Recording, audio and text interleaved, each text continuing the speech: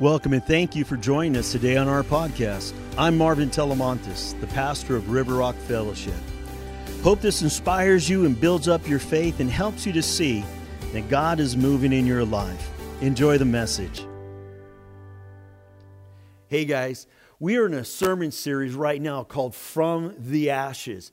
Because sometimes we can be broken, we can be shattered, and it feels like as though if our life is nothing more than a pile of burned up ashes. But I have some good news. We can learn from Jesus' life, His death, and His resurrection, and we can experience new life as well. You know, today we're going to be focusing on sacrifice. And we're going to be talking about the sacrifice of Jesus and the impact His humility had on all of us and humankind. Let's open up with some prayer. Father, we thank you for your goodness and your grace. And Lord, your example of humility and sacrifice for all of us. Lord, help us to see and to hear what you want us to see and hear today. In Jesus' holy name, amen. Well, let me illustrate the idea of sacrifice through a story I want to share with you. Well, his name is John Robert Fox. Now, he's the recipient of the Gold Star. He was born in Cincinnati, Ohio, back in May of 1915. On all accounts, he was bright, he was smart, he was a diligent man, and he earned a place of Wilberforce University. Now, there he signed up to be a part of the reserves in the officer training corps.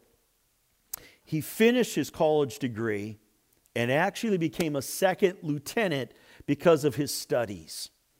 Well, the war came and he joined the 92nd Infantry Division, a segregated division for African Americans. And there he fought with distinction throughout the conflict. It's 1944, and he found himself fighting against the Nazis one day there in Italy in a small village close to Tuscany. And the village became overrun by the Nazis, and the Americans were on retreat. He found a way to get cover in a house, got onto the second floor, got a hold of the radio, and he called in an artillery strike on the village, more specifically upon his direct location. And in that, the guy goes, "What are you talking about? That's your direct, where do you want me to go? Because that's you. You don't." He goes, "No, there's more of them than of us. Fire away, fire away." And they did.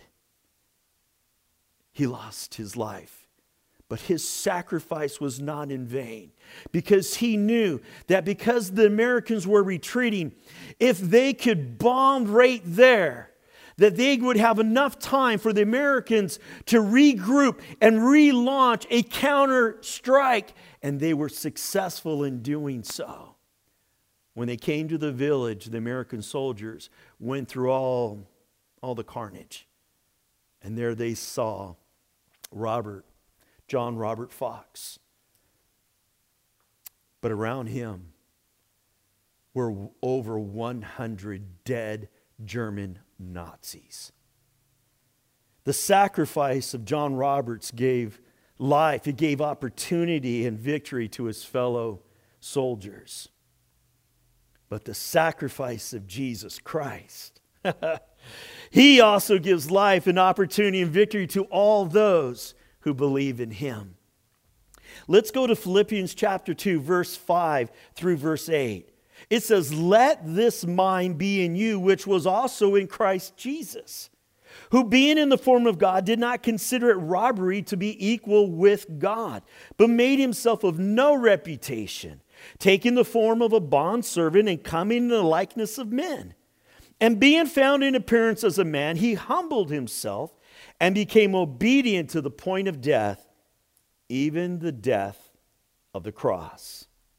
See, the sacrifice of Christ is so completely sufficient that there's no need for any other work to be done for you and for me and for any person before, now, or ever in the future.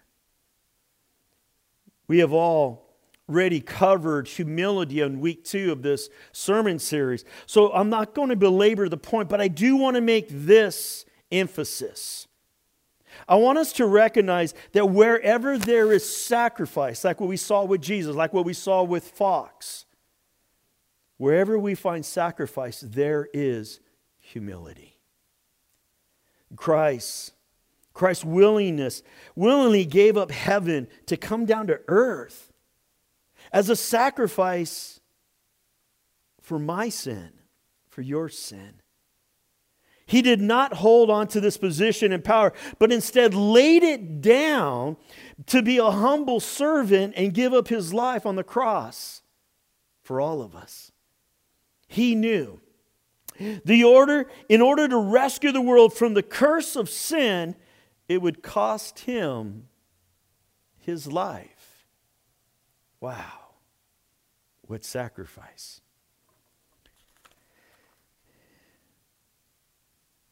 Church, if you're going to follow in the footsteps of Christ, which is what it means to be a disciple, then you're going to experience personal sacrifice.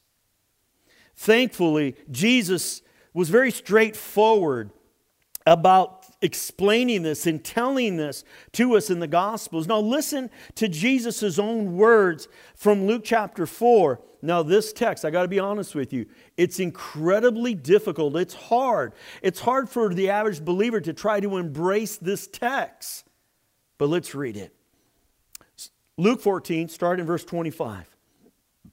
Large crowds were traveling with Jesus. And turning to them, he said, if anyone comes to me and does not hate father and mother, wife and children, brothers and sisters, yes, even their own life, such a person cannot be my disciple. What? Verse 27. And whoever does not carry their cross and follow me cannot be my disciple. Suppose one of you wants to build a tower. Won't you first sit down and estimate the cost to see if you have enough money to complete it? For if you lay the foundation and are not able to finish it, everyone who sees it will ridicule you, saying, this person began to build and wasn't able to finish. Or suppose a king is about to go to war against another king. Won't he first sit down and consider whether he's able with 10,000 men to oppose the one coming against him with 20,000? If he's not able, he will send a delegation while the other is still a long way off and will ask for terms of peace. In the same way, those of you who do not give up everything you have cannot be my disciples.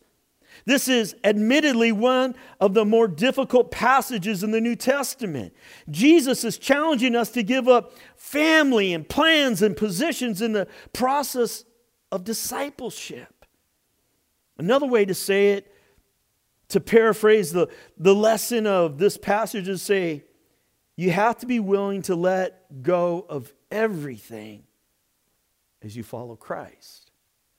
See, Jesus knew that most of the crowd here in this passage were not the least bit interested in the cost of being a true follower, being a true disciple of Jesus.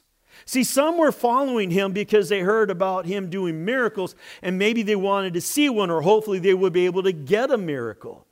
Others had heard about how Jesus fed the thousands and maybe they were there just so they could get a free meal.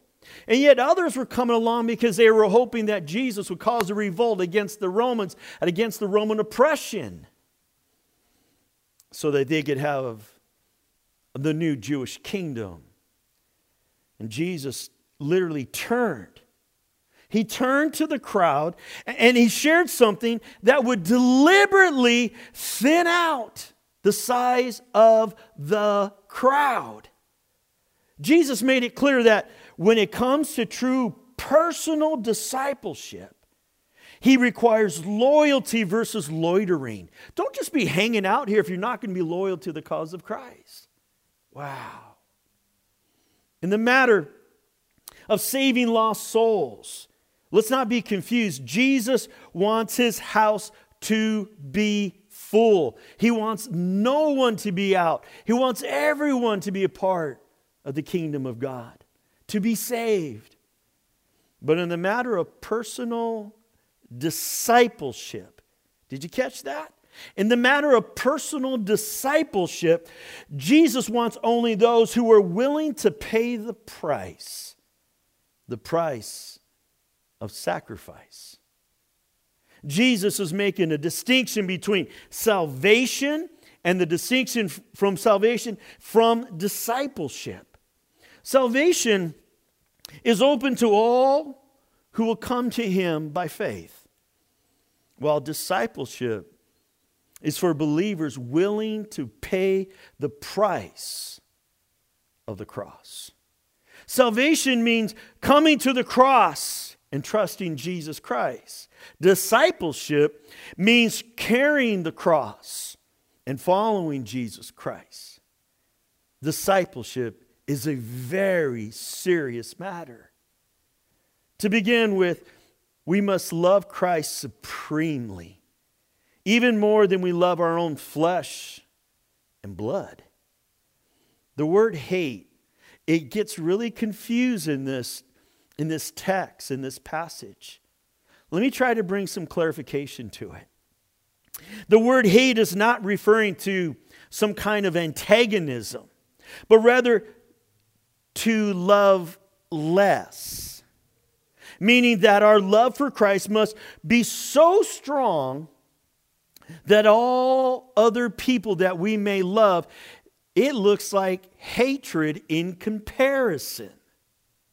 Jesus gave some parables to explain, to expound on, as to why he requires such a high cost from his followers, from his disciples. The man building the tower, the king going to war. Now, the usual interpretation is that the believer is to be represented as the man building the tower, or the king is to be represented as the believer in that story as well. But I agree with a guy by the name of G. Campbell Morgan. He was born in 1963. He passed away in 1945. He was a British evangelist, preacher, and author. And he takes a completely different approach to this passage. He speaks that in these parables that Jesus uses, that the builder, that the king is not the believer, but actually Jesus Christ himself. Jesus is the one who must count the cost to see whether the believer is the kind of material he can use to build the church and to battle the enemy of our soul. Jesus cannot get the work of the kingdom done with just some half-hearted followers who are not willing to sacrifice, not willing to suffer. If Christ sacrificed himself to bring redemption, to bring salvation, then as disciples, we're going to need to do the same as we share the good news of the gospel with others. Many of you're familiar with this verse from Galatians. And let me read it. Galatians 2 verse 20. And it goes, "My old self has been crucified with Christ. It is no longer I who live, but Christ lives in me. So I live in this earthly body by trusting in the Son of God who loves me and gave himself for me." Now, this verse is so succinctly describes our position with Christ and our engagement with the world around us. Yes, discipleship and sacrifice can be difficult. Yes, there will be opposition. There will be suffering. And yes, God will be with you always. In fact, He lives in you. He's empowering you to live the life of faith, even beyond the sacrifices, even beyond the pain and the suffering. So as hard as it is to let go of things that we value and to make those sacrifices, don't forget that He's with you. See, biblical sacrifice, it takes courage. It takes conviction. It takes confidence. It takes faith. But it's always, always worth it. Think about the last time you went on a service project or on a missions trip. You sacrificed time and energy and money to serve and to be a blessing to someone that you may not even know. And you know what? I'm confident it felt amazing. I'm confident you walked away having experienced a fullness that was different than what maybe you've ever felt before. I remember one Mexico trip that I went on. I don't know, we were gone for maybe a week or so, and we built a 2-story house. Now, they had already put down the foundation for us, and basically it was like a T111, like a plywood house, and very stout, very sturdy, some basic electricity and all those kinds of things. And I'll tell you something. Being on top of that roof and talking with some other Bible students and just ministering to them. And then came the day when all the work, we worked so many long hours. Just exhausted when we got back to base. And then the day came where we had the keys. And we brought them housewarming gifts. And we laid hands on them and we prayed over their home. And we blessed them. There was not a dry eye around. We were all just weeping and crying for the joy of all the sacrifice the whole team gave. And here, this pastor and his wife, they were weeping with gratitude. You see, it's always worth it. When we trade our self-centered desires and our wants for a life of discipleship, of serving others, the sacrifices we make have tremendous meaning. They have tremendous purpose. They have tremendous fulfillment. Those sacrifices that are made for people that those faces won't be forgotten. And they have names. They're real people. Without the sacrifice of Jesus, there is no salvation. There's no hope. And without the sacrifice of the saints of the body of Christ who have gone before us, there would be no church today. Sacrifice is part of the DNA of the followers of Christ. It's part of our DNA as Christians. Sacrifice. It's so powerful. It can change the outcome of a battle, like the story of John Robert Fox. It can change someone's life who's needing a helping hand up instead of a hand out. It can redeem someone's eternity. No matter how hard life has been, no matter how far from God you may feel that you are today, no matter how irredeemable you believe your life is, the sacrifice of Christ was completely sufficient, which means your life is not beyond repair. And today is a good day to rise above the sin and the shame of our lives and accept the gift of God and what He's given us through the blood of Jesus Christ, His only begotten Son. Well, let's talk a little bit about Palm Sunday, because it was a reference point of something else. 2,000 years ago, the Sadducees had a tradition in which they believed the Messiah would show up 4 days before Passover. So they actually kept the gate open of the temples during that time so that he could walk right in to his rightful place. The Romans would have had all their troops on alert, and they would all be active on this particular day because they were fearful that there could be some kind of religious fanatical ideology, and they were ready in case there was going to be a revolt. Very, very tenseful day on this day. And the triumphal entry, what we call Palm Sunday, this happened to be that exact prophetic day that Jesus would come on the donkey.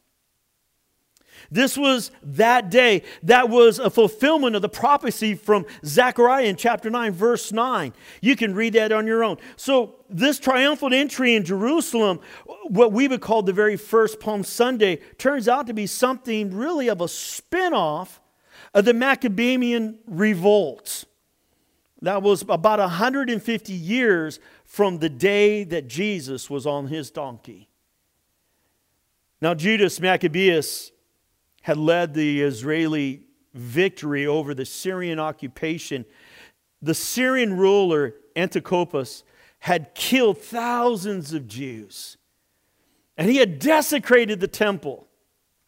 And literally he sacrificed a pig. Now remember, the Jews do not eat, that's considered unclean, that kind of an animal. And not only did he sacrifice it, but he made that meat be consumed by the priests themselves. It was horrible. And then Judas Maccabeus organized this revolt, and he was successful. He had a nickname. His nickname was the Hammer. Clearly, the crowds that were there at that time when they had celebrated them, they knew they had to celebrate in a unique way, and they got palm branches.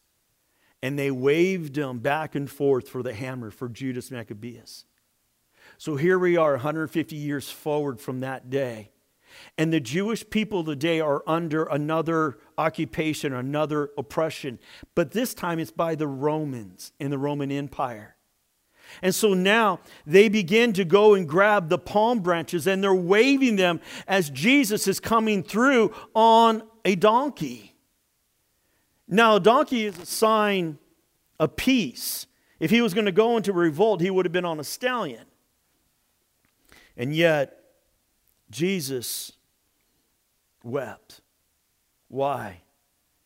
Because Jerusalem did not know who he was and why he came. He didn't come to overtake Rome. He came to overtake sin, to set us free from the claws of death. So let's read this unique triumphal entry. It's here in John chapter 12, and we'll start at verse 12. It says, the next day, the news that Jesus was on the way to Jerusalem swept through the city. A large crowd of Passover visitors took palm branches and went down the road to meet him. And they shouted, "Praise God, blessings on the one who comes in the name of the Lord. Hail to the King of Israel." Jesus found a young donkey and rode on it, fulfilling the prophecy that said, "Don't be afraid, people of Jerusalem. Look, your king is coming riding on a donkey's colt." His disciples didn't understand at the time that he was a fulfillment of prophecy. But after Jesus entered into his glory, they remembered what had happened and realized that these things had been written about him. Many in the crowd had seen Jesus, called Lazarus, now Lazarus was his friend, from the tomb or from the dead, raising him from the dead, and they were telling others about it. Verse 18. That was the reason so many went out to meet him, because they had heard about the miraculous sign Then the Pharisees said to each other, "There's nothing we can do. Look, everyone has gone after him," meaning Jesus. Now, I'm sure they didn't mean to as the Jewish people, but they got it all wrong. They thought that because Jesus had done so many miracles, that he spoke with such authority, that Jesus was going to lead a revolt against the Roman oppression, just like the hammer Judas Maccabeus had done. This is why they were waving those palm branches. But they got it all wrong. The purpose Jesus is coming, so that we could receive the forgiveness of sin. Friends, next week it's Easter Sunday. It's a day when we celebrate the resurrection of Jesus the Christ and the fulfillment of the prophecies about Jesus. There were contemporaries and many who were educated and faithful people, and they just did not recognize who Jesus was. In fact, they had no idea that he was the Messiah, that he actually was the Christ. For them, the sacrifice of Jesus' death and even his resurrection, it did not change them. It did not impact them. They missed it. What about you? Is this just going to be another Easter? Are you going to miss the beauty of Passion Week? So as I close, I want to bring some more challenging questions to you. How will the sacrifice of Christ change your life this coming week? Let me ask you this. What are some things that you need to let go of in order to give your time, your talent, your treasure, so that you may experience the life of the gospel and sacrifice? What area of life are you being called to a greater sacrifice, a personal sacrifice? This life of Christian discipleship is costly. It's a sacrifice. But remember that Christ is always with you. He will never leave you. He'll never forsake you. And most importantly, He's a rewarder for our faithfulness and even for our sacrifice. If not here, then there. Well, Father, I pray blessing on your people. I pray, Father, we would be stirred up in our spirit, in our soul, and say, how am I as a disciple? Am I willing to be sacrificial? Or am I a consumer saying, I want more, give me more, Jesus, give me more, church, give me this, give me that? Or am I saying, Lord, how? How can I bless you in your kingdom? How can I bless the non-believer? How can I bless somebody else? How can I bless the church? Oh God, help me to be a true disciple of Jesus.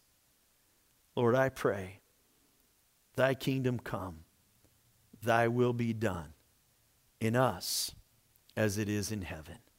Lord, your will, your way, as we dive into this Passion Week, in Jesus' holy name, amen. God bless. Well, we hope this message helps you to take your next step closer to Jesus. Here's a great question to ask yourself right now. How will I be different because of what I just heard today? Well, for more info about us, go to rrf.church or find us on Facebook. I'm Pastor Marvin, thanking you for taking the time to join us.